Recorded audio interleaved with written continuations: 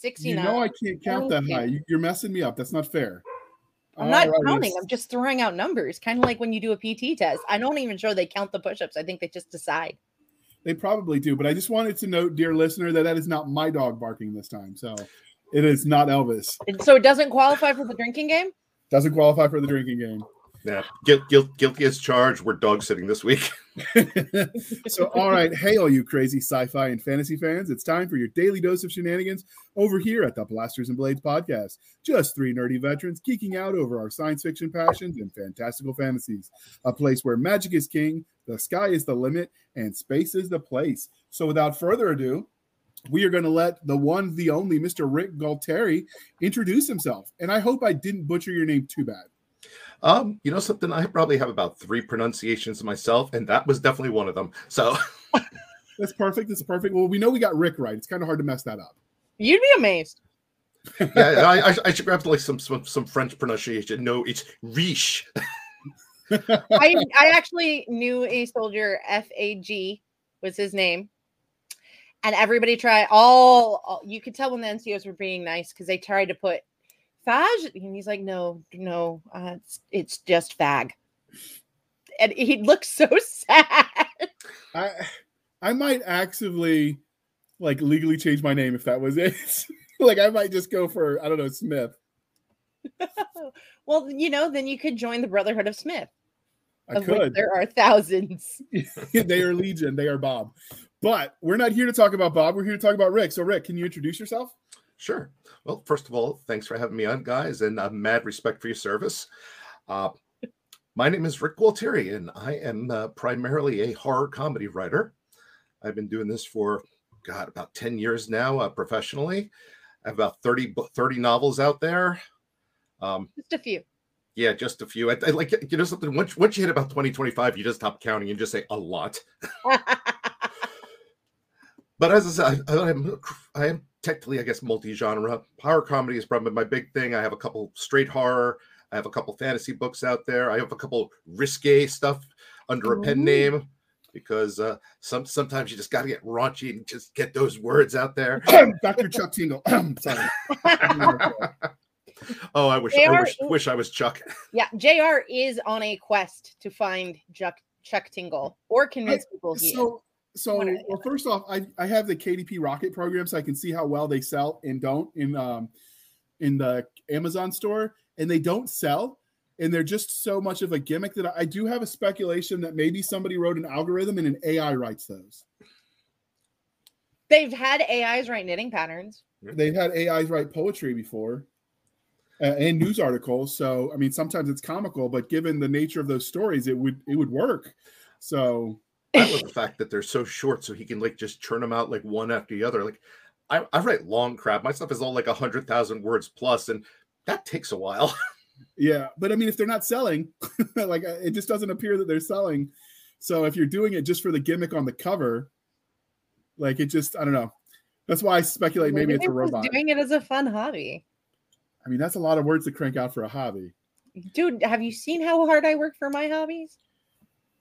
True. Yeah. All right. Well, maybe it is just a fun hobby for somebody, and it's like a retired nun somewhere in Nebraska. And here's the thing. I mean, something's working because we all know Chuck's name. This is very true.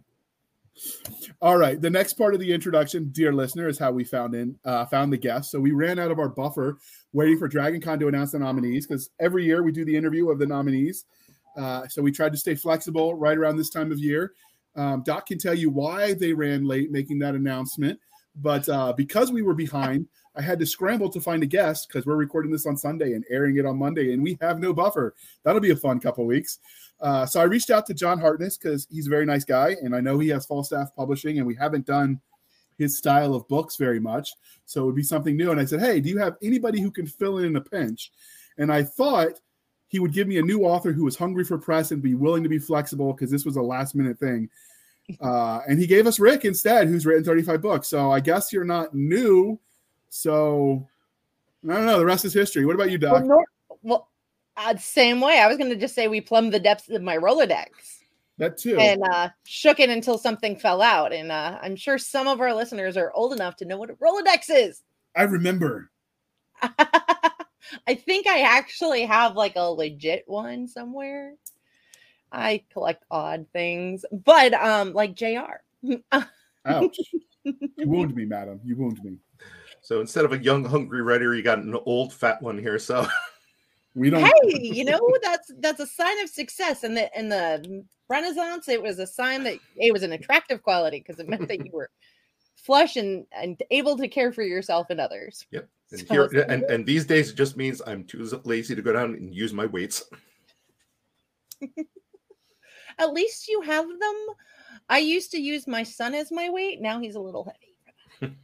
And he wiggles too much. Yeah, that would do it. Wiggling, I mean.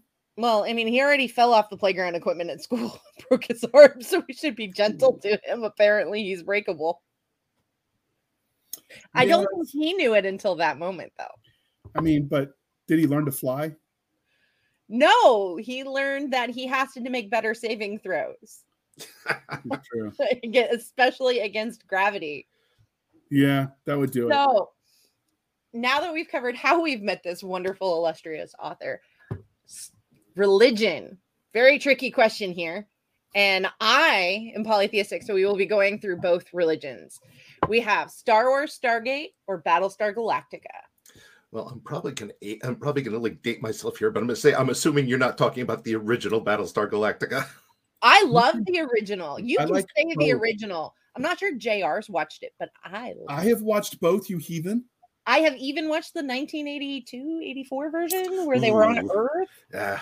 I've even watched the Stargate. I'm a completionist. I had to watch all of them. Me too. I have watched the Stargate BSG crossover event known as Stargate Universe as well and loved it. So, yeah, how's that? Winning. I mean, it's a little bit more Voyager, but okay. Yeah, the Voyager Star Trek, and we don't like the Star Treks.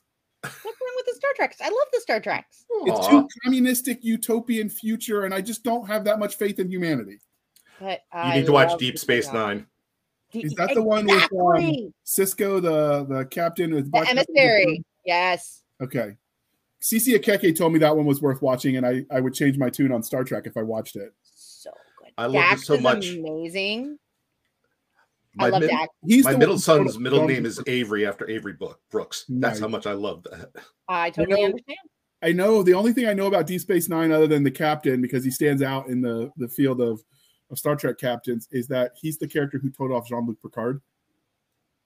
So yes, Dax is amazing. I can go on and on. I love Dax. Go. I wanted to be Dax for. I tell you what, we will do, dear listener. We will do. We will watch the first couple episodes, and we will do a review panel as one of the things. I know it's dated, so don't worry about spoilers because it's your fault if you don't know. But we will do a review episode of Deep Space Nine. Awesome. It will break her heart to watch it again. So on to the question. You know, as much as probably half of the canon material is heretical, I got to go with Star Wars because it's kind of like the Catholic Church. There's many things about it that are distasteful. Everybody knows about it, and it's there in your face. Whereas like Stargate, once it's like kind of off the air, it's a little bit, out of mind. To go with that analogy, it's the Catholic Church, and every major Christian denomination has been a rift or a break off of the Catholic Church. Yeah. And Battlestar Galactica, I love the crap out of the new one. And the old one too, but the new one, that last episode, it's almost like it erased it from my memory. So yeah, gotta go with Star Wars. The Stargate, or excuse me, the new BSG, like most of the time when they change ethnicity and gender just to check boxes, I don't really like it. I have no problem with those kind of characters, but when it feels like you're checking boxes, then it just feels cheap. When they did it with Battlestar Galactica with Starbuck, it actually made the connection to that character in the family, the Adama family, actually makes sense because you add that romantic element to the deceased brother. I know that's probably a spoiler to people. I'm sorry. It was 1970 something. All right.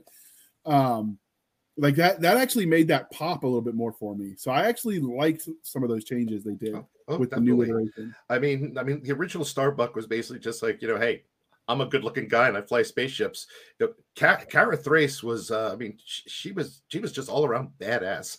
She had a lot more depth to her character than the original Starbuck, to be honest. 100%. So I didn't really like the original Starbuck as much.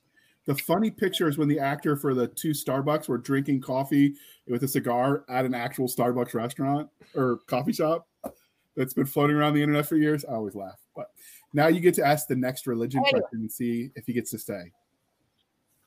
Princess Bride, Pan's Labyrinth, or Jumanji? I pretty much love anything Guillermo del Toro, but I got to go with Princess Bride because it is a movie that 100% has everything. I mean, storm in the castle. It's funny. It has action. It it has great characters. There is really nothing that movie does wrong. It has seeped so far into the cultural pop psyche. I still remember watching it with my child the first time and him going, "You all say these things all the time. You sound like the movie." And I'm the movie sounds like you. And I'm like, no, I'm not that funny. I'm cheating. I'm copying the movie. The funny scene was when they took the sword fight with the 2 main characters and they changed them digitally with lightsabers and they had them doing their duel with the noises that some of the spoofs that came off of that. Hilarious. So, as we've covered, we do both sci-fi and fantasy, but which was your first love? Was it sci-fi, fantasy, or for you, horror? Oh. Well, you know something? We've already taken a bit of a dump on Star Trek, and unfortunately, that was kind of my first love. So I'll say sci-fi. My first love was not that great either. I don't know. When you get loved by William Shatner, it really does leave an impression. Horror is a very close second because I have enjoyed scaring the crap out of myself for as long as possible. Something I have passed on to my kids because I when they were first born, I enjoyed scaring the crap out of them too. Well, see, my dad used to have me watch horror movies. We'd build a fort, we'd watch horror movies, and then he'd tickle me at the funny parts. So I have a really odd fear reaction, and I will just start suddenly laughing. Oh, that's Did you guys cool. It's a little messed up when you're in high school. Yeah, I used to just get yelled at. Again, my wife got home, and I'd be there with my youngest, and he'd be like 1.5, and there'd be people getting their guts ripped out on screen. I'd be like, "Well, I was just flipping channels, and I just put this on." No. See, we were in Saudi Arabia. There was no just flipping channels and it magically appeared. It was Saturday morning in lieu of Saturday morning cartoons. Did you guys read Scary Stories to Tell in the Dark series that they did back when Scholastic Books used to be a thing? You remember those where they'd come to your school and they'd have those book fairs and they sold those. There's a black and white cover. I still remember it. It's a picture of a skeleton smoking like a cigar or pipe or something. Yeah, I remember what you're talking about. They did a Reading Rainbow one that was horror that scared the shit out of me for a long time. Take a look. It's in a book. Dude, I did not want to pick up a book at night for a while. I liked that. They should bring Reading Rainbow back. But yeah, did you read those, Rick, when you were a kid too? Since you like horror? I'll probably say I either had the best parents or the most awful parents because when I started reading, I kind of skipped all the kids' horror because I never really found it that scary, and I pretty much remember my first horror book was a Stephen King novel. Oh, okay. I read that in the 4th or 5th grade. The It. But I didn't find it that scary. Mostly I read it because my teacher said it was too old for me. So I was just thumbing my nose at authority. Well, I can dig that. My first, I would say probably the scariest book I've ever read was not actually supposed to be as a horror novel, which was Larry Niven's Fallen Angels. Why was that scary? It is set in a future world where the world is turning cold. People have kind of rejected the possibility that sci-fi, fantasy, science is okay, but fantasy has nothing additive. So cons are banned. You can't find fantasy books, and the world is turning frozen. And I hate the cold with a passion. I had cold weather injuries in basic training, and I never forgave Mother Nature for them, I guess. I don't know. I was also born in a desert in the South and lived in the South. I hate the cold and snow and ice. And when Georgia is cold and icy, as it is in this book, that's a problem. So I actually believe the road. There's no cons. It's a world without any conventions, no fantasy authors. Fantasy's been banned. Wait, it was 2020. Sorry, bad joke. Yeah, I think the road to hell is paved with snow. So like I'm totally with you against the I'm pretty evil sure it is. weather. But all right. This is November not baby here. Okay. This is So- not the Seska therapy hour, so let's move on. Our fans like me better than you. Be nice. This is probably true. It helps that I'm a girl. We asked him what his first memory was, but what is it about speculative fiction writ large that you enjoy? I guess because it's, well, scaring the crap out of people is awesome. I would say it's because it can go anywhere. I mean, there's really no rules to it.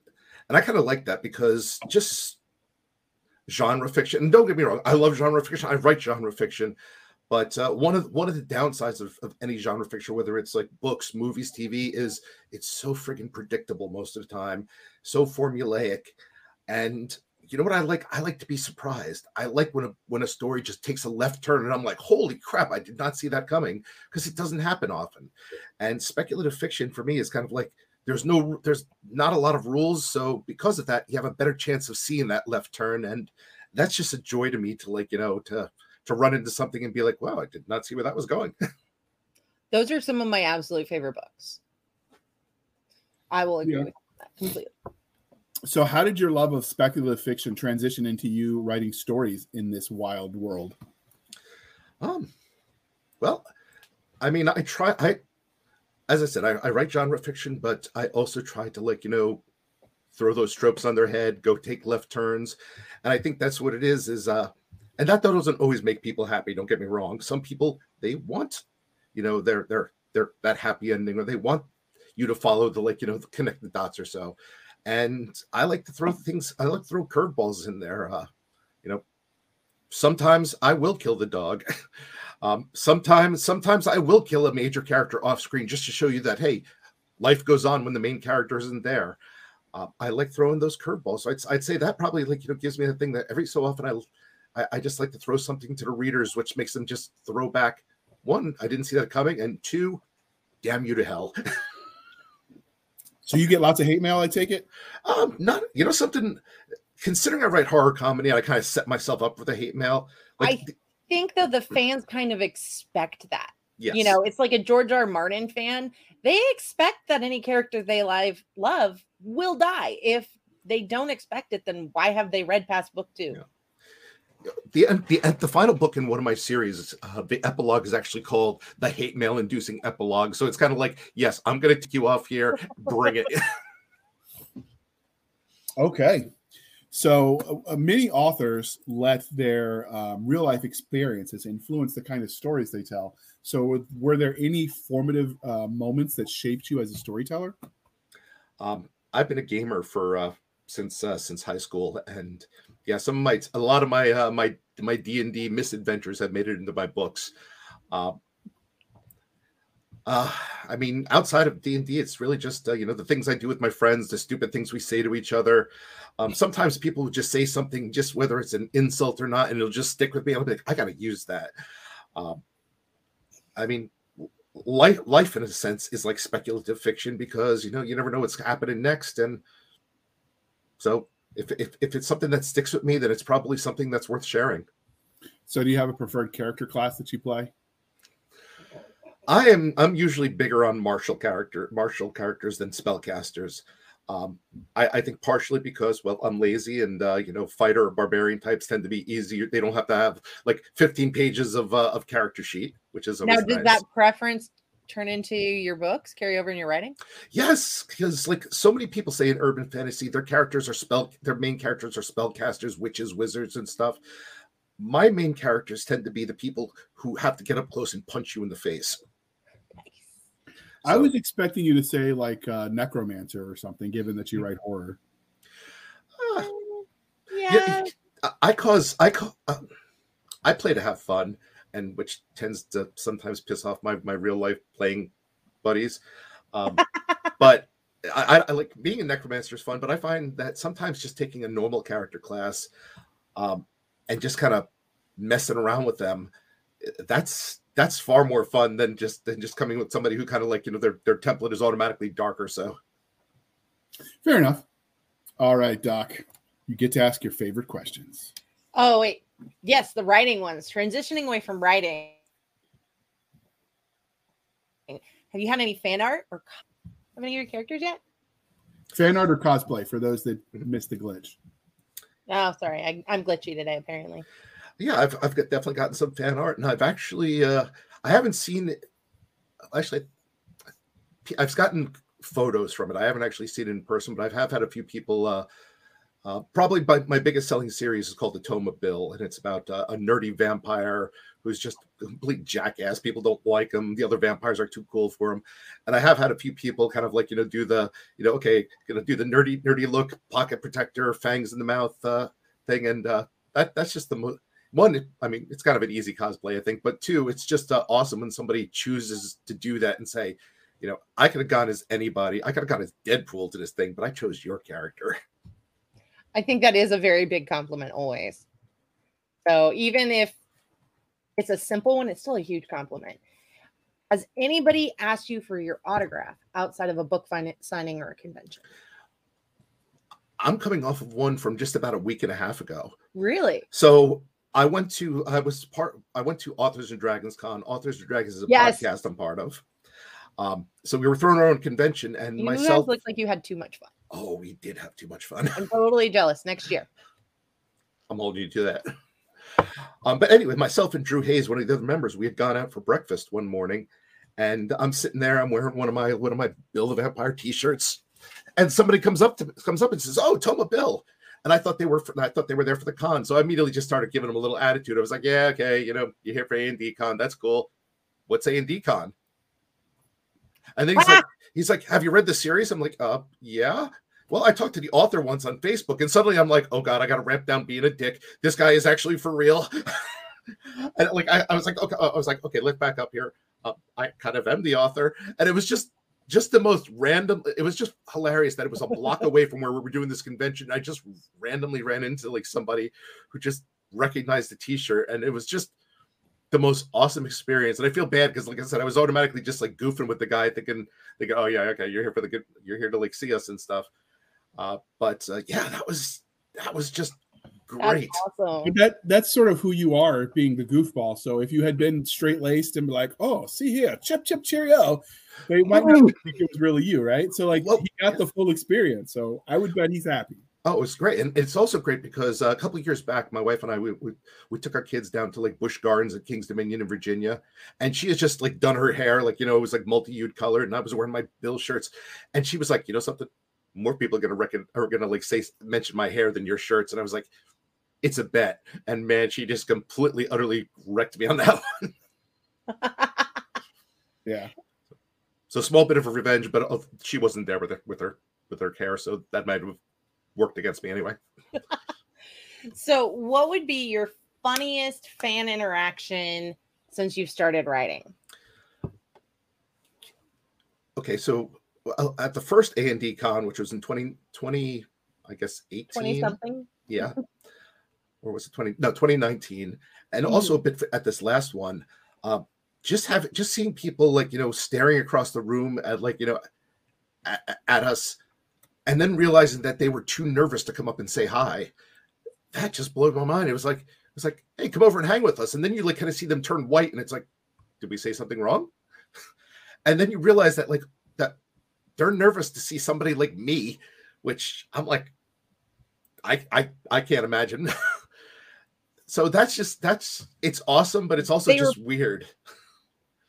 They were probably terrified of turning into a blathering idiot, which I use that phrase because I met one of my favorite authors, and I looked at my friend. She's like, go talk to them. And I'm like, no, I'll turn into a blathering idiot. I know. You guys are listening to me now. I'm already a blathering idiot. That's pretty much my that's pretty much my normal state of being.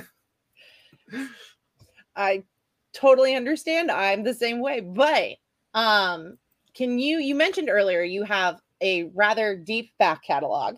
Mm-hmm. Can you give us like your highlight reel of either your series name, or because are they mostly series, or are they just independent worlds title?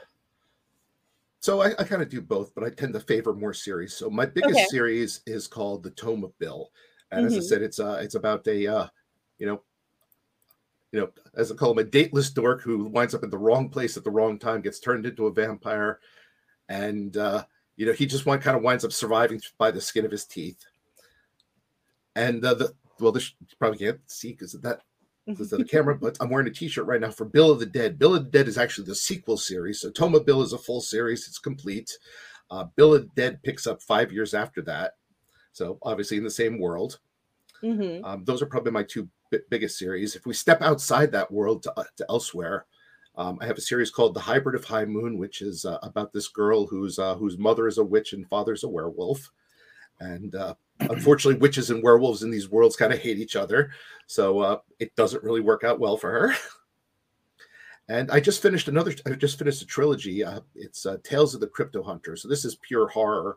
Steps away from fantasy, more towards the world of, I guess, creature rampages, more scientific. But the books in there are Bigfoot Hunters, which name suggests Bigfoot, Devil Hunters, which is the team going up against the Jersey Devil, and then the final book is Kraken Hunters, which is kind of a deep sea Meg/Jaws type adventure. Oh, great. So if I ever read that, I definitely don't want to go on a boat. I had somebody recently read Bigfoot Hunters before they went camping, and they were like, "Yeah, now I don't think I'm going to go outside my tent." And I was like, that's the best compliment you could pay me. So you write what would, I don't know, urban horror, urban fantasy sort of genre where Well, I basically, think most horror is urban, unless it's set period. well, I mean, with the vampire part in the werewolf. Okay. So you're writing those sort of fantastical creatures in the modern world. So do you address the idea of how they would stay secret? So that's the one thing. Like I used to watch the Highlander series where it's the immortals, right? Mm-hmm. And the one thing I never understood is how in the modern age they managed to keep their identity secret because eventually, you get found out, right? Your fingerprints match. We've been doing fingerprints since the early 90s, at least. So how do you address that in your world where, they in theory would want to stay hidden, but modern technology is going to make that almost impossible? Well, that's kind of a big theme in the Tome of Bill books. And it just turns out that it really comes down to the vampire nation is powerful enough to have their fingers in, everyday government and such. So the higher ups of human society, they know about this stuff, but it doesn't filter down. It's kind of like top secret sort of things. Spoiler for those of you reading the series, but one of the things it turns out is the entire government of Switzerland is actually run by vampires. Nice. So the world makes sense now. A little bit different in my Hybrid of High Moon series. That's more that takes place more in Pennsylvania, and the idea is a lot of the stuff that happens is more on the smaller scale, so it's more in a rural setting. So it's a little easier for that to stay hidden because they kind of shy away from outsiders. Anybody who kind of steps into the middle of their conflict, they get their minds blanked or horribly murdered. Whatever happens first. Whatever floats their boat. Yeah. And I mean that Crypto Hunter one I mentioned. That's kind of actually the gist of the story is that there's a team behind the scenes. They work for the Department of Agriculture. They jokingly call themselves the Department of Cryptid Containment. And their job is a lot of these cryptids are they're prehistoric survivors. They're highly endangered. And well, the government realizes that the best way to kind of keep them from going extinct is to just deny their existence. So this team is essentially sent in to clean up whenever, say, mankind and angry Sasquatches cross paths and there's a bloodbath. They're essentially cleaners, if you will. Interesting. All right. And so while all of that sounds fascinating, today we're here to talk about The Legend of Jimmy Headshot, one of your Shingles series of novels. So where did the premise for this universe come from? How did you come up with the idea for the series? Was it psychedelics? Too much time with Harkness? Ouija board, too much time with John Harkness? A little bit of all the above. I mean, this is probably the brainchild of Robert Bevan, who's also on the Authors and Dragons podcast. But it really came down to that a lot of us grew up reading Goosebumps. And Shingles is kind of like our way of saying, well, what if the kids who grew up reading Goosebumps are now adults, but they want something a little more visceral, a little more awful? These people have grown up they've grown up with horror. So now they kind of have grown up to just laugh at things that most people are like, oh my God, you're a terrible person. So we're kind of like shingles is what goosebumps is what you get when you're a kid, but when you're an adult, you get shingles. So that's kind of where that came up with is, and shingles is kind of our version of awful speculative fiction, where we take tropes and we just run wild with them. So, for example, one of my stories is called Gary's Children, and it's kind of a traditional horror story, except a person goes into like a strange pawn shop, winds up with a cursed item. Except in this case, he winds up with a cursed fleshlight. Oh, so like I said, it kind of takes those stories and just puts a little bit of an awful twist on them. But it's all done in good fun. It's all meant to be like humorous, just quick reads where you can like sit back and just like have a good laugh. But they're definitely not kid friendly. All right. Well, this is the part of the introduction. This is part of the interview where we talk about your glorious cover, and I really like this one. So, where did you get the inspiration for this glorious piece of artwork? All right. So we lucked out with Authors Dragons early on in that one of our listeners, his name is John Luther Davis, and he was a tattoo artist, and he did really good work, and he started sending us fan art, and it was really good. So we started talking to this guy and being like, well, hey, can we maybe commission some stuff from you? And when we started doing the Shingles series, we reached out to him and said, hey, would you be interested in doing this? Because we're kind of looking for a Goosebumps feel to these. And he fortunately said yes. So he's been doing these. And typically when I work with him, I come to him with an idea. I'm like, here's what the story's about. Here's what I'm looking for. And we kind of go back and forth a little bit. And it's kind of winds up being kind of a meld of like, what I'm thinking versus like, his artistic ability. And I mean, it's kind of a really good partnership. Yeah. I mean, he came up with this. It was basically this arrogant SOB of a kid in his battle gear with his main weapon from the book sitting atop a pile of corpses. Okay. So what would the 30-second elevator pitch for this series, or for this book specifically, which is the Legend of Jimmy Headshot? What would his 30-second elevator pitch be? The Walking Dead meets Stand By Me. So basically, it is a story of a 12-year-old gamer kid who's a little bit of a sociopath, and when the end of the world comes, everybody's in a panic except for him because he's been waiting for it to happen. So this is the perfect part to say, well, because we don't normally do this one. I read a lot of blurbs in prepping for the show. It's one of the things I spend a lot of time doing to get these questions and as we designed it. And it's not often that a blurb, even when they're trying to be funny, I can see the setup. It's probably the curse of doing this for fun and profit. But when I read your blurb, I actually laughed. I snorted some coffee out of my nose. So by the way, that'll be $1.50 for that coffee from Dunkin' Donuts that you owe me back. But could you read that to the show or to the listeners? I'll send you my PayPal address list. I'm later. pretty sure it cleaned out your sinuses though. Yeah. All right. Let me see if I can put on my announcer voice. Jimmy Perkins was your average 12-year-old sociopath. He played sports, despised his little sister, and eagerly awaited the day when society finally crashed and burned. Now, the zombie apocalypse is upon us. The dead have risen from their graves to feed upon the flesh of the living, and Jimmy couldn't be happier about it. So much for school chores and mowing the lawn. He's here to kick ass and take names, and woe be it to anyone who dares tell him he's up past his bedtime. I approve. This is what made me laugh. I had to mute it so I didn't laugh again. Doc, the next question is yours. Try to top that. Huh? JR, I top you all the time. That just sounded wrong. Okay, anyways. I wasn't going to say anything, so we'll just move on and pretend that never happened. I'm sure I can secondary character, shush JR. What secondary characters really stand out to you in this book that you want to talk to us about? Okay, so the main character obviously is this kid who calls himself Jimmy Headshot. It's his gamer ID. I would say the secondary character is his sister, Darlene. She's a 7-year-old kid. He despises her. He can't stand her. He keeps daydreaming about killing her. Basically, he just keeps her alive because he's like, one day I'll need a distraction and she'll be the perfect meat shield. I can relate to that. Anyone with siblings can relate to that. And the fun thing about this is when you're in Jimmy's head, he talks like he's like this 30-year-old, hitman or so. But when he interacts with Darlene, their discourse just becomes like brother and sister, where he's like talking to his parents, giving them all this crap. And then his sister's like, this is kind of gross. Yeah, you're gross. All right. So we're going to have to do this a little bit out of order because. No. Just it's my questions. I know what I'm doing. Sort of. All right. Maybe. So, but talking about the story, and one of the questions I did kind of gloss over is you talked about the series is special because you pull out and you kind of play with the tropes. But what tropes did you use in your Tropalicious story this time?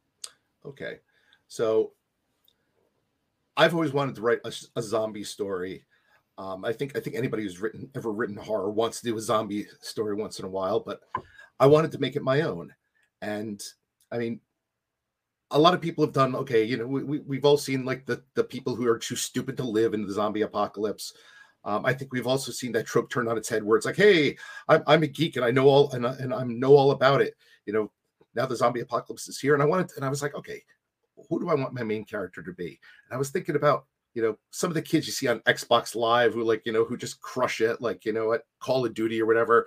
And then they just completely trash talk you. And I was like, what about a kid like this? A kid who just spends all his time online gaming, And then I was like, okay, how do I make him more awful though? And then I was like, yeah, let's make this kid a bit of a psycho. Somebody who's just looking forward to the carnage to come. So it's really kind of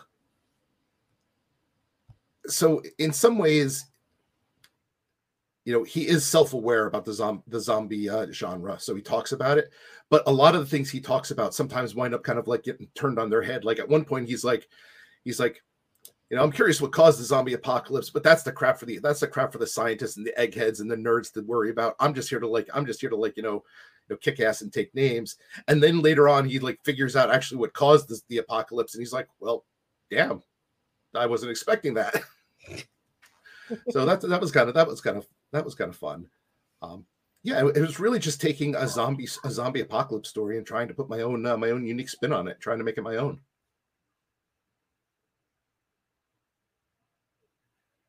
They are. All right, so let's be honest. It's a little bit of therapy hour, JR and Saska, but is Jimmy you? Is there anything you want to tell us about? No, Jimmy is actually one of those. He's one of those interesting characters in that, when we write, we always want to have our characters have some redeeming quality that that draws people to them. Yeah, Jimmy is meant to be entirely awful. And I've gotten that in some of my reviews where people are like, I don't like this kid. You're not supposed to like him. He's actually supposed to be a terrible person. So yeah, I would say I like to think I'm not a terrible person. I mean, I might be when I'm playing an online game, but yeah, Jimmy is just meant to be. He's meant to be essentially every parent's nightmare.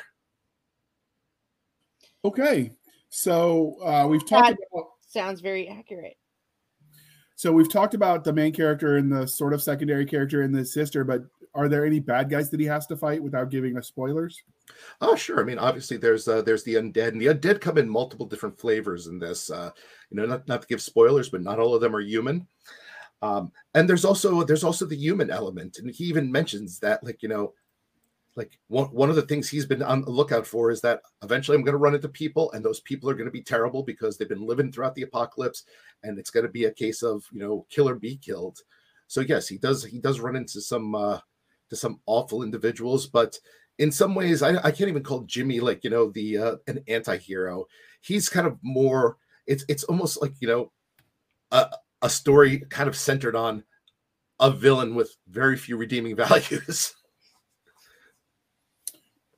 Okay, so you did a lot of horrible things through your horror novel, and I guess this would be true of every horror author, but you did a lot of awful things to Jimmy and crew. So how do you think you would fare if you met him in the dark alley? Is he going to eat your lunch, or do you have like the reach because you're an adult and you're going to clobber him? I have the reach as an adult, but like I'm a parent, so I'd probably pull my punches if it's a kid and underestimate him.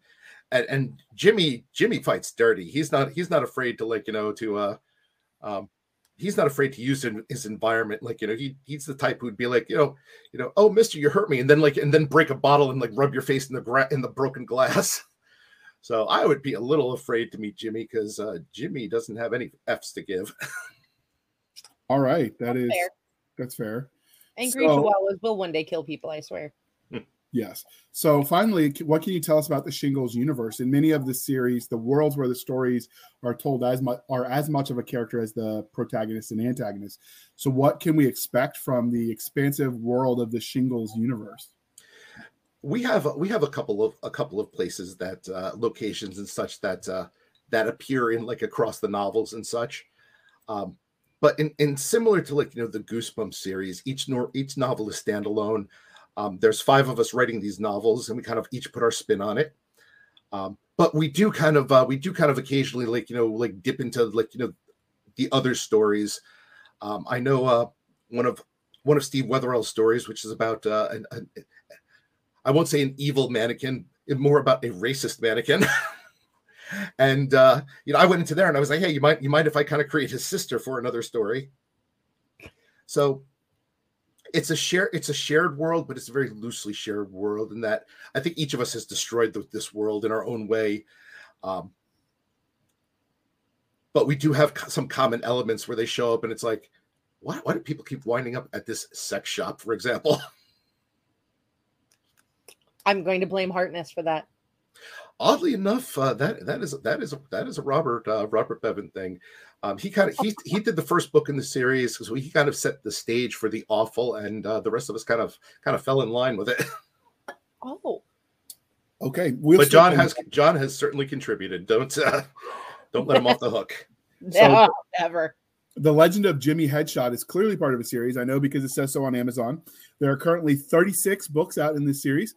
So is the story of the Shingles universe done? Will be more from these this setting and this series?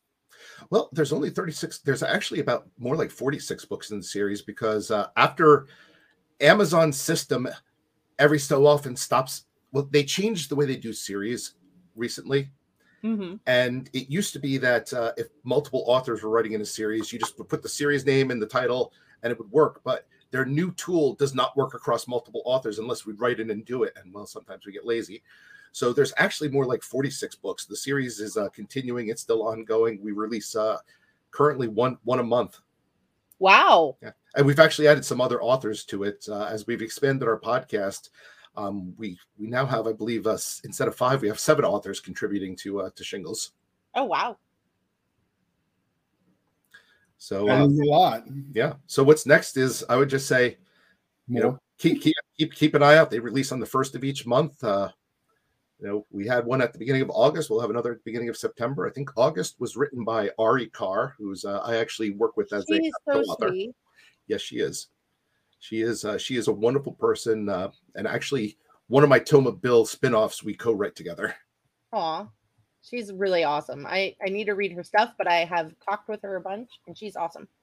So, all right, Doc, it's on you. So, I don't know if this will be a really interesting answer.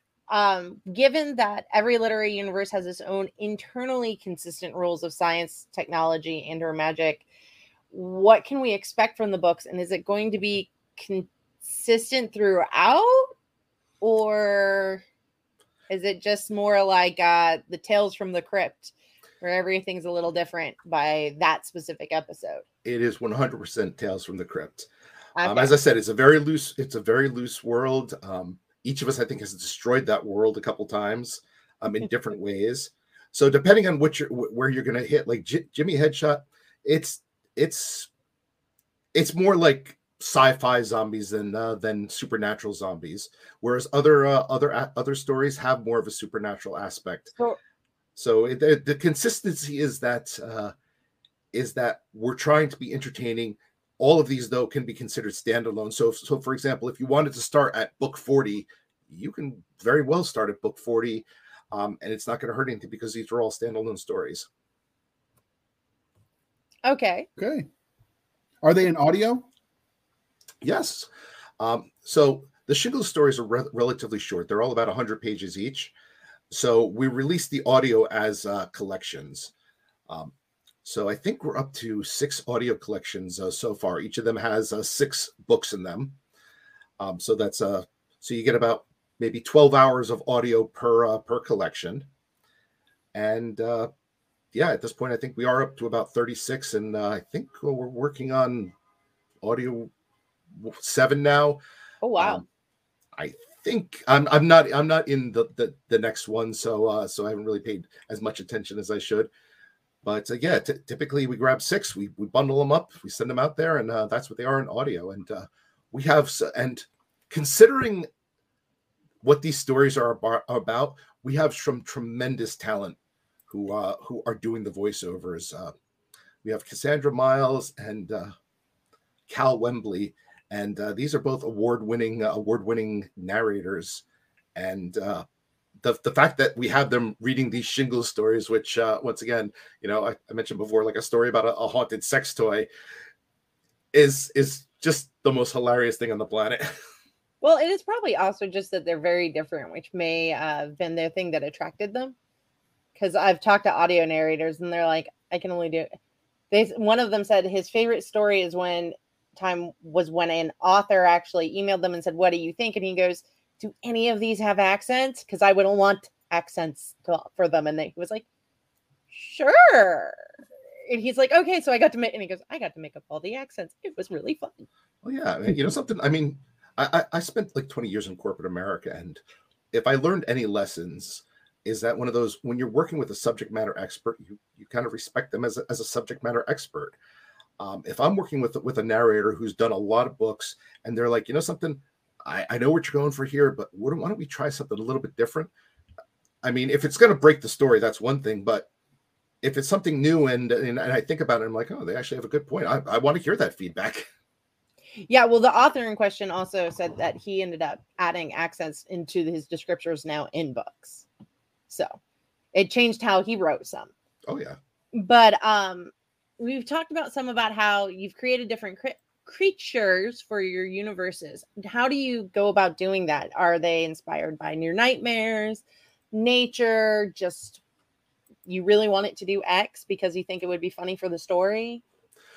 A little bit of the above. I mean, I pay attention to my nightmares. I actually kind of, my nightmares I don't really find scary so much as I wake up, I'm like, that's kind of cool. Which probably doesn't say anything good about me. But are they really nightmares then? Yeah, that's true. Mean, for you, for me, they might be a nightmare. Yeah, I will say the whole concept of like, if you die in your dream, you die in real life is complete BS, because I have died in my dreams a whole lot of times. That is fair. Yeah, I would say a little bit of everything. I mean, one of my books, it's the 3rd book in the Tome of Bill. It's called The Morning Woods. And the book is essentially built around this one joke that I just found funny. It's like 100,000 words that really can be condensed to, this guy really found the concept of vampires versus Sasquatch to be hilarious. So we've talked a bunch about this book, even though it's not the first in the Shingle series, which we normally focus on the first in a series, because you're doing something really cool and special with this book. Care to tell us about it? Well, yeah. So a couple months back, we got lucky in that we met up. Well, we reached out to and kind of established a relationship with the director behind the movie Carousel. It's a low budget cult movie, but it is utterly hilarious, bloody, all sorts of, it's everything like I would want in a movie. And we got to talking with him, and we were joking, saying, "Well, hey, cool. what if so we came we're talking movie? Yes. Are we talking movie or TV series? Oh, we are talking movie. So we've come up with a script that combines 5 of the Shingles books into, we mentioned before, kind of a Tales from the Crypt connected anthology, Nice. which is kind of a core group telling these stories. And we've launched an Indiegogo to fund it. So it's kind of a dream come true. We have a guy who who knows how to direct movies. He's not just a fly by night somebody who said, "Hey, I have a camcorder." This guy knows what he's doing, and it kind of gives us that dream of authordom, which is seeing something we've written come to life on the big screen. That is really awesome. So I have only ever backed an Indiegogo, and it was a comic. So can you give us an idea of what backers can expect in the way of prizes? Is that what they get? Prizes, rewards? Rewards. I'd say rewards. So I mean, at the lower tiers, we're giving away digital copies of a movie, DVDs, Blu-ray, mentions in the credits, such like that. Then as you move a little further up, that's where we get kind of the fun stuff. We have like personalized messages from characters in the movie, personalized stuff from the director, and then we get into and you can also be an extra or a producer of the movie. But cool. My favorite is you can get some of the special props that we're building for the movie. There's a scene. I just had an image of special props with quotation marks around it. 100%, because there is a scene where the characters have to basically barricade themselves and defend themselves in a sex shop, and kind of do makeshift weapons with whatever's at hand. So you can have one of those makeshift weapon props and signed by the director, by the way, as one of the tiers of the movie of supporting this movie. I'm just picturing someone going out with a phallic object in their hand, beating the zombies, screaming, "The power of Christ compels you." Oh no, I'm picturing somebody going up to John Hartness and going, "Here, the director signed it, but now I want you to sign it," in the middle of a panel at Dragon Con or something. And something, I know John will probably like hand me a Sharpie. Oh no, John will probably already have the Sharpie knowing him. That man has no shame. Yeah, and honestly, I can't say I would do any different. Somebody who backs this, hell yeah. I mean, if somebody comes up and, "Hey, I backed your movie. Can you I know sign?" For a fact I saw a picture of a baby getting autographed at the Authors and Dragons Con. That was kind of me. I didn't actually write on the baby. I would have. You signed on the onesie. It's okay. Wait, did you actually write anything on the baby? No. No, but that was a great, very evil smile. I was very impressed. Oh, trust me. I wanted to put a smile on my face that basically said, "Yes, I'm doing this and I'm enjoying it." It did. But something, I've seen enough Chosen One movies to know that doing that to a baby, that baby will grow up to be an adult and they will hunt me down. Fair enough. I don't want to be somebody. So I don't want to be somebody's like Darth Vader when I'm like 80 years old. So what is the chance that this actually gets made? I know a lot of times Seska has a lot of experience with this, being a Pern fan. Things will get optioned, rights will get bought, nothing ever happens with it. Well, I mean, if we hit our, we're funding it as an independent production. So if we hit our funding, it will happen. I have to say, Steve Radzinski, who's the director, as I said, he's directed several other movies. When we came to him with this script, I'll be perfectly honest, I thought he was going to come back to us and kind of just humor us. And he came back with a whole game plan. And he was like, "Hey, here's what I want. Let's talk about the cast. Let's talk about the budget. Let's talk about location." He had all of this stuff mapped out. Like, he was ready to go tomorrow. And it was just like honestly, he made us believe that this can happen. So I will say that is a huge telling difference. Like, JR and I were talking one time about the Pern, when Pern got optioned again by Warner Brothers a few years ago. I'm like, "It's not happening." And he goes, "Why do you say that?" And I'm like, "Because the person that they put in charge of the script has 0 screen credits." And so, I mean, not to say it could have. I'm a huge cynic of it at times, but I'm also the person, in some ways, I'd rather see it not done than done wrong. Yeah, I would tend to agree, but options by themselves don't really mean anything. They're basically pay us some money and you can shop it around. But they're really exciting. Yes. But so I'm really happy to hear that it sounds like you guys are really going to be going forward. And I do think also now it's a lot easier when you do something like Indiegogo and Kickstarter, because several of those movies have gone on. So to being actually done, like I've been following the ElfQuest one. So what is your distribution plan with this then? Okay, well, our distribution plan, once again, we're working with Steve because he's an independent filmmaker. He's done this. So he's been giving us, like, tips on, okay, here are the movie festivals you want to go to. Here are the online streaming platforms you want to go at. A movie like this, I mean, outside of, like, probably small screenings, maybe at conventions or, like, or festivals. Oh, I can see this going really well at Dragon Con. That would be kind of cool. I can't say either you're going to go really well or considering the content of the movie, or really, really badly, but either way would be kind of amusing to watch. I think I know. It would be good. But this one I can see going pretty much direct to streaming. That's pretty much our distribution plan. We just want to get it in front of as many eyeballs as possible. Just we want people to go in there with the sense of, okay, this is horror, but we want people to come out of it laugh. We want people to come out of it a little bit horrified, but we also want people to laugh. I mean, this is meant for a specific audience. This is meant for people who will, like, go through, like, Amazon Prime Video at 2 a.m.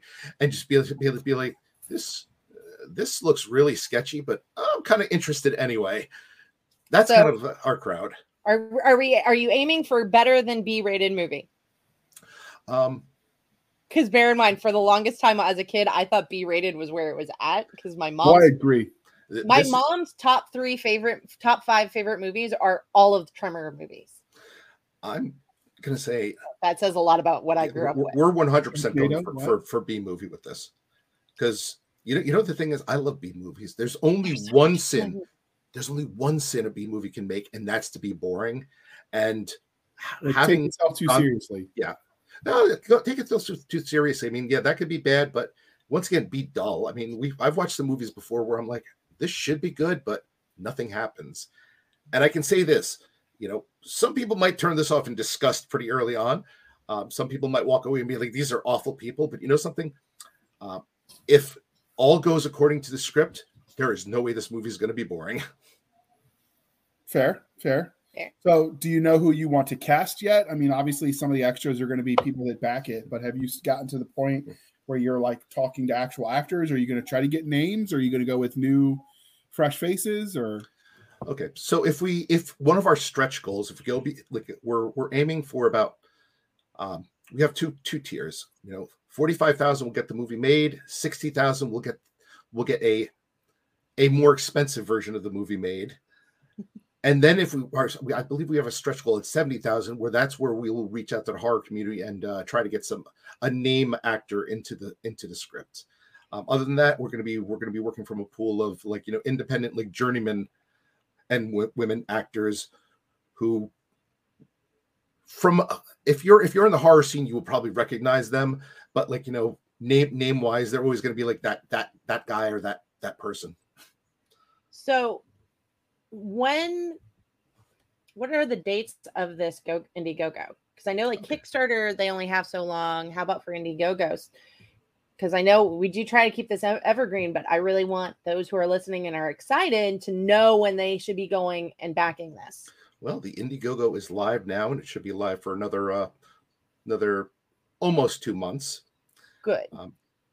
If I can throw out the URL. Yeah, no, we will put it in the show notes. Sure. Believe me, that was actually the next question we were going to ask. How do we find you and this campaign? Well, it is indiegogo.com/projects/shingles-the-movie. Nice. And as usual, show notes, people, if you didn't write that down. But I bet if you searched shingles, you would find it on the Indiegogo. So, and feel free, or I may ping you and remind you also to share it in our Facebook group for our listeners so that they can go to it, because we are all about seeing people succeed. Yeah. So when is this Indiegogo close? 2 months from now? Yeah, about 2 months from now. So August, I guess, in October it'll close, probably mid-ish October. Okay. And then if it winds up being funded, we will be filming this in 2022. Nice. Neat. Nice. Did you have any more questions about the Indiegogo? I don't know enough about movie making and et cetera at all to ask a lot of informed, sciencey, smart sounding questions. So is there anything you want to ask, Doc? I don't know. I don't pay attention. I have a friend who has an MFA in film, and she'll start talking, and I'm like, okay, yeah, pass the potato chips. Yeah, I will say this. I mean, all those of us who wrote the script, myself, Drew Hayes, John Hartness, Robert Bevan, Steve Weatherall, we're novelists, so we know how to do that part. But we are primarily, putting the movie itself in Steve Rudzinski's hands, because this is his wheelhouse. So we're not trying to get in there and I guess direct over his shoulder and such. Well, John has a background in theater, so he knows a little bit about looking at somebody and going, yeah, they can act. Whereas I'm like, I just smile a lot. But yeah, so that sounds really awesome. We're really excited for it. I mean, if it happens, that like I said, it's one of those bucket list dream come true items, because if you write a book, your dream is to kind of one, I mean, the writer progression is one, I dream of writing a book. Now it's like, okay, I wrote a book. Now I want people to read it. Now people have read it. Now I dream of it being like a movie or a TV show. I've actually talked with some authors who say they write with that in mind. I'm like, that's one way of doing it. But one said that it was really great because it forced him to put pictures of what he was looking at in front of him, so that he had very vivid descriptions. No, yeah. I can understand that. I mean, I'm a movie watcher myself, so especially action scenes, I plot out action scenes like it's a movie in my head. That's kind of how I want to see it. I don't really necessarily go for realism. I want the cool explosions in the background, the people flying through the air, the awesome shots of of finishing moves and such. Finish him. All right. Sorry. Played one too many arcade games. Wait, are arcades still a thing? Yes, they are. Okay, good. Time to get out of your hidey hole, JR. I just check in. I don't know. You love that foxhole. Yeah, well, somebody's got to keep you safe. I'll keep the zombies at bay, everyone. But clearly not in Shingles universe, because I'll just get eaten in a sex shop. Wait, that sounded bad. Phrasing. Better you than me. Yeah, same. All right, so clearly this interview is winding down. So before we wrap this up, was there anything about the Legend of Jimmy Headshot that we didn't ask that you want to tell us before we move on? Well, as I said, it's available both in ebook, audio, and it is available in print as well. It is part of a large, massive series. So this is one of those, once you dive into shingles, or once you get infected by shingles, the rabbit hole is pretty deep. There is a lot to keep you going there. There's also a lot of diversity in the books, and with regards to as I said, multiple different authors write them, so you get different style and such. So it's not a series that's that's easy to get bored of. And if you find one story you don't like, well, there's plenty others that touch upon other subjects. It's a whole smorgasbord of awful. He says with a smile. Well, awful in a good way. I mean, okay, so I was in my Facebook group, I was mentioning before the concept of humor, and the thing that we all want to be politically correct, I guess, out there right now, but the truth is a lot of us just laugh at terrible things when it's just ourselves. Yep, 100%. I mean, when we were 12-year-olds, what was the thing 12-year-olds did? We shared dead baby jokes, which is just the most awful thing in the world. Wait, but you're only supposed to do that when you're 12? The Army or the Marine. Allegedly. Yeah. I mean, I seem to remember certain cadences about napalm sticking to kids. I was the person who hated running cadence, so I learned all the forbidden cadences. You only need to know a couple lines of them before they yell at you and don't let you yell cadences ever again. Yeah, this is true. Especially, I imagine that's more so true in this modern climate, and we'll leave it at that. So actually, I think it's more because I was a female saying it that really freaked out the older NCOs. Fair. So, quick question. You mentioned that you have paperback copies available. I imagine that's on the Amazons as well. But if somebody wanted signed copies, how would that go? Well, you could either find me at a convention, because I am willing to sign anything, as you saw with that baby picture, or my website, rickgualtieri.com. I have a section on there for autographed copies. I try to price them fairly. I don't charge for my autograph because I don't think anybody should do that. But I just charge the Amazon price and shipping, and I am more than happy to get those out there to people. So speaking of this signing the baby picture that we've talked about, I didn't have to share. So if somebody wanted to see that, it is August 15th. It'll be airing on the 16th. If they sign up for your newsletter before September 1st, could you share that in your September newsletter? I could. So if you want to see the picture, people, which is he says the guy who's like, I'm not sure I'm supposed to be sharing that. I think it's hilarious. So I think you should share it. And if people want to see it, they just got to sign up for your newsletter. It's a win-win all around. I know the person whose baby it is, so I can most certainly ask if I didn't think about that angle. Yeah, very good point. Yeah, I will say you don't really see the baby's face, but it's still always a nice idea. See, this is why they have the grown-ups in the room. I have a special needs kid, so I occasionally have to put on my adult hat, and that's kind of one of the things of online adults are kind of fair game, but kids, you want to make sure you cover your Absolutely bases. Understand. Yeah, no, I understand. I've posted that my son broke his arm second day of school, and I had a lot of people go, "Wait, you have a kid?" And I'm like, "Yes." How old's your kid? And I'm like, don't worry about it. Why don't you ever talk about him? Because it's not your business. Yeah. Like I love people who know me through fandom. I love people that listen to us on the podcast. But our kids didn't sign up to be part of the show. 100%. Like I have videos in my reader group of myself, my wife, and my oldest, who's 21, trying foods that some of our readers have sent. But he's 21, and he's choosing to do that, and it winds up being funny because, it's kind of funny watching, I guess, watch my own kid tell me to go F myself on camera. See, my kid would get hung up by his toes. But yeah, below a certain age, I kind of want to reach a certain age with them where it's like, okay, you're going to be online and you consent to it, as opposed to me making that choice for you. Yeah. Fair enough. All right. So we still see his face. You can just edit out the baby. It's a great face. Yeah. Or you could just slap a picture of Seska's face over the baby's face, and then. All right. So Rick, it's funny today. I will find you. Can you tell listeners how they can find you?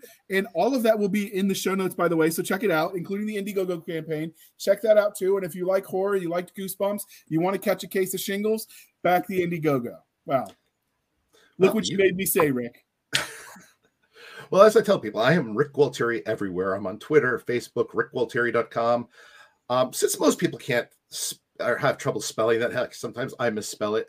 I tell people if you get stuck, just do a search for either Bill the Vampire or Tome of Bill, because both of those will kind of lead you to me as well. His website, which is so awesomely named that nobody can forget it, is poptartmanifesto.com. You will never forget that one. You can't misspell it. There you go. You will find him. Yes, that is my blog, and for years I've been trying to keep that blog.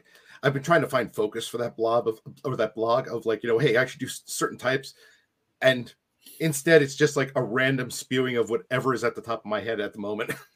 Hey, it gets it out of your head. And particularly, some authors have that problem. If they don't get it out of their head, I'm not getting anything else done. All right. And you can find us on our website at anchor.fm / nope. Let me try it again. Website is anchor.fm/blasters tech and tech blades, anchor.fm/blasters and blades, Twitter at SF_fantasy_show, Sierra Foxtrot _fantasy_show. You can email us at blastersandbladespodcast@gmail.com. Again, that's blastersandbladespodcast@gmail.com. Be sure to send all of your hate mail to Seska at blastersandblades.com. I promise she loves to hear you tell her everything she did wrong. It will go perfectly well for you. You can find us on I'm Facebook. always nice. Sure. Sometimes I just bless their heart. Sure. So you can find us on Facebook at facebook.com/groups/Blasters and Blades podcast. Again, /groups/Blasters and Blades podcast, where we host all of the shenanigans. We will even post the Indiegogo campaign. You can support the show at buymeacoffee.com /author J.R. Hanley. Be sure to put in the comments section that is for the podcast. Again, that is buymeacoffee.com /author J.R. Hanley. We will keep the intrepid co-hosts Doc Seska and Nick Garber duly intoxicated. They will drink until their livers surrender. Never quit. Nobody likes a quitter. Nobody likes a quitter. And if I have to hit the button, so they don't want you hitting the red buttons drunk, apparently. I don't know what that's about.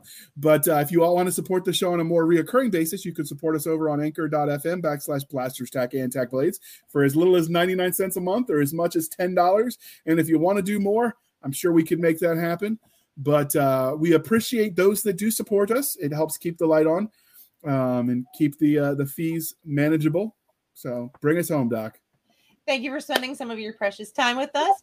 For the absentee, overworked Nick Garber, who should be drawing me a comic book right now, J.R. Hanley, I'm Seska. This was a Blasters and Blades podcast. We'll be back next week at the same time. We'll indulge our love of nerd culture, cheesy jokes, picking our JR, things that go boo, and seeing what other crazy stuff I end up saying. But the first and foremost, we have to remember the most important rule. Pineapple does not belong